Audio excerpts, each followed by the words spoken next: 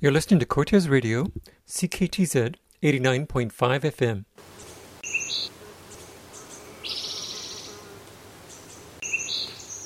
This is Roy Hales with Cortez Currents. The president of the Wilderness Tourism Association says ecotourism could offer communities a reliable and more environmentally friendly source of employment than either fish farms or resource extraction. There's some viable alternatives right there. They were given a fair shake. You know, if we had equal access to the land base and didn't get booted out every time a clear cut wanted to go in, it would be a much different scenario for what tourism could actually provide to. Said Brianne Quinnell, who's also one of the co-owners of Spirit of the West Adventures on Quadra Island. Earlier this year, Quinnell told the Strathcona Regional District Board that wilderness tourism in the Discovery Islands brings in $40 to $50 million in direct revenue.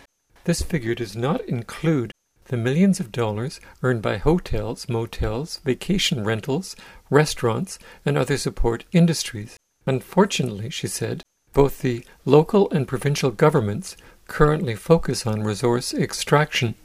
As rural communities, it's very important that we sit down and have discussions about what we want our communities to look like and how we're going to get there.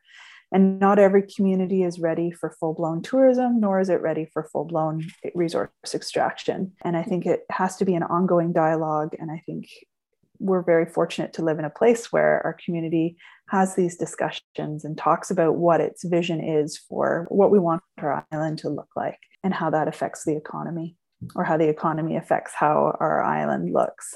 And it is a delicate balance. And I think it's one that tourism is well positioned to support and is very open to having the dialogue with communities to talk about, well, what are the pinch points and how can we work through them, and what are the ways that we can support each other and make sure that we have sustainable jobs for our communities that are leading to a better overall quality of life, and regenerative style tourism that's leaving places better than we found it, rather than the status quo, which has typically been about extraction.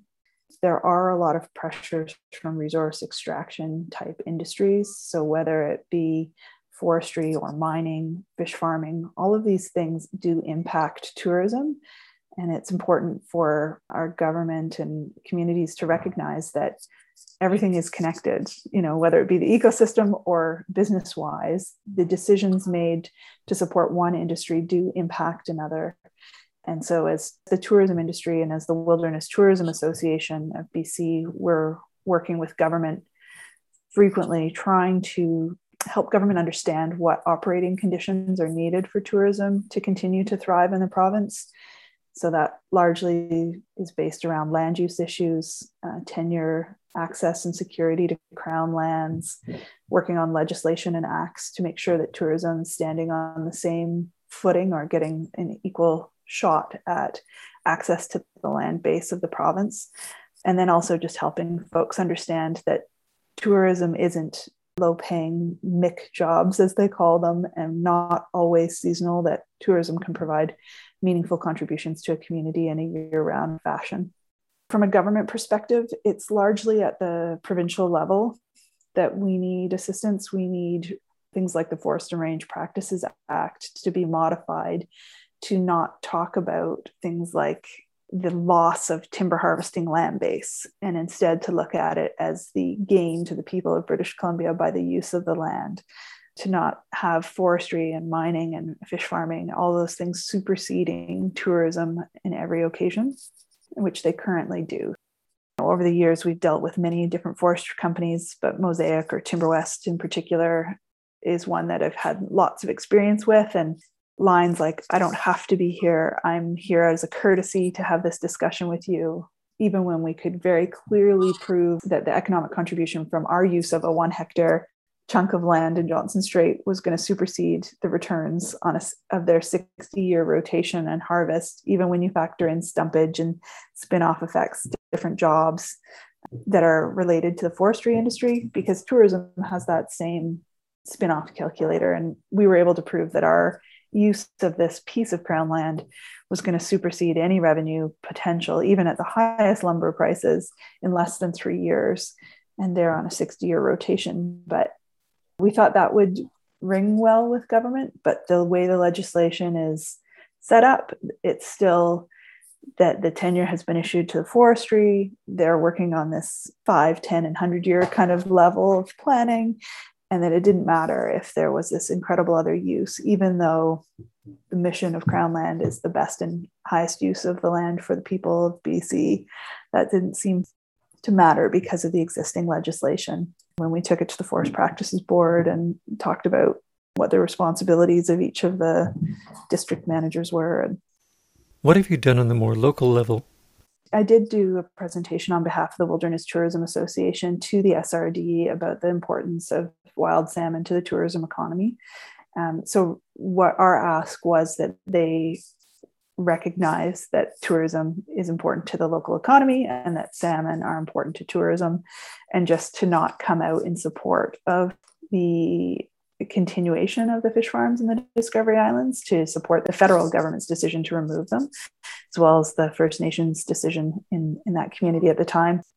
As a kayaking company, people come from around the world and around our country to see those beautiful and iconic species. So they come to see the whales and the bears and the large trees and the wide open spaces. And without wild salmon, all of those species would be impacted.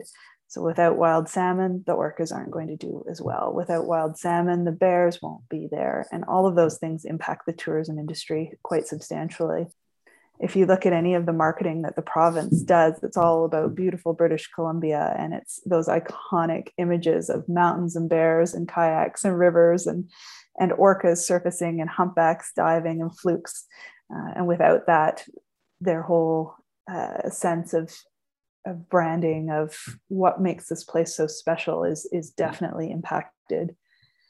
I think the one thing I really want to stress is that wild salmon is beyond any job. You know, often we're throwing around numbers about comparing tourism jobs versus fish farming jobs, or, you know, how fish farming has X amount of economic impact on communities. I think we need to look outside of ourselves and recognize that wild salmon are so much larger and so interconnected and such a part of the culture and history on this coast that it's not just about jobs. Well, that's something we should be considering as we're managing resources. It is just a larger issue than all of us combined. So the Wilderness Tourism Association of BC is hosting a campaign right now called #BellyUpBC. And this is a campaign to stress the importance of wild salmon to the tourism economy in the province, and recognizing that the tourism industry is also dependent on the wild salmon ecosystem. So we know that bears and whales and wolves and trees are all dependent on wild salmon, but so is the tourism industry. And this campaign is meant to highlight the fact that the tourism industry is a significant economic contributor to the province, and that without wild salmon, it would be impacted. Salmon are such a backbone to so much on this coast that we can't risk any additional pressures on them at this point in time. You've been listening to an interview with Brianne Quinnell, President of the Wilderness Tourism Association, who believes with a little more support, wilderness tourism could be a reliable and more environmentally friendly source of employment than either fish farms or resource extraction.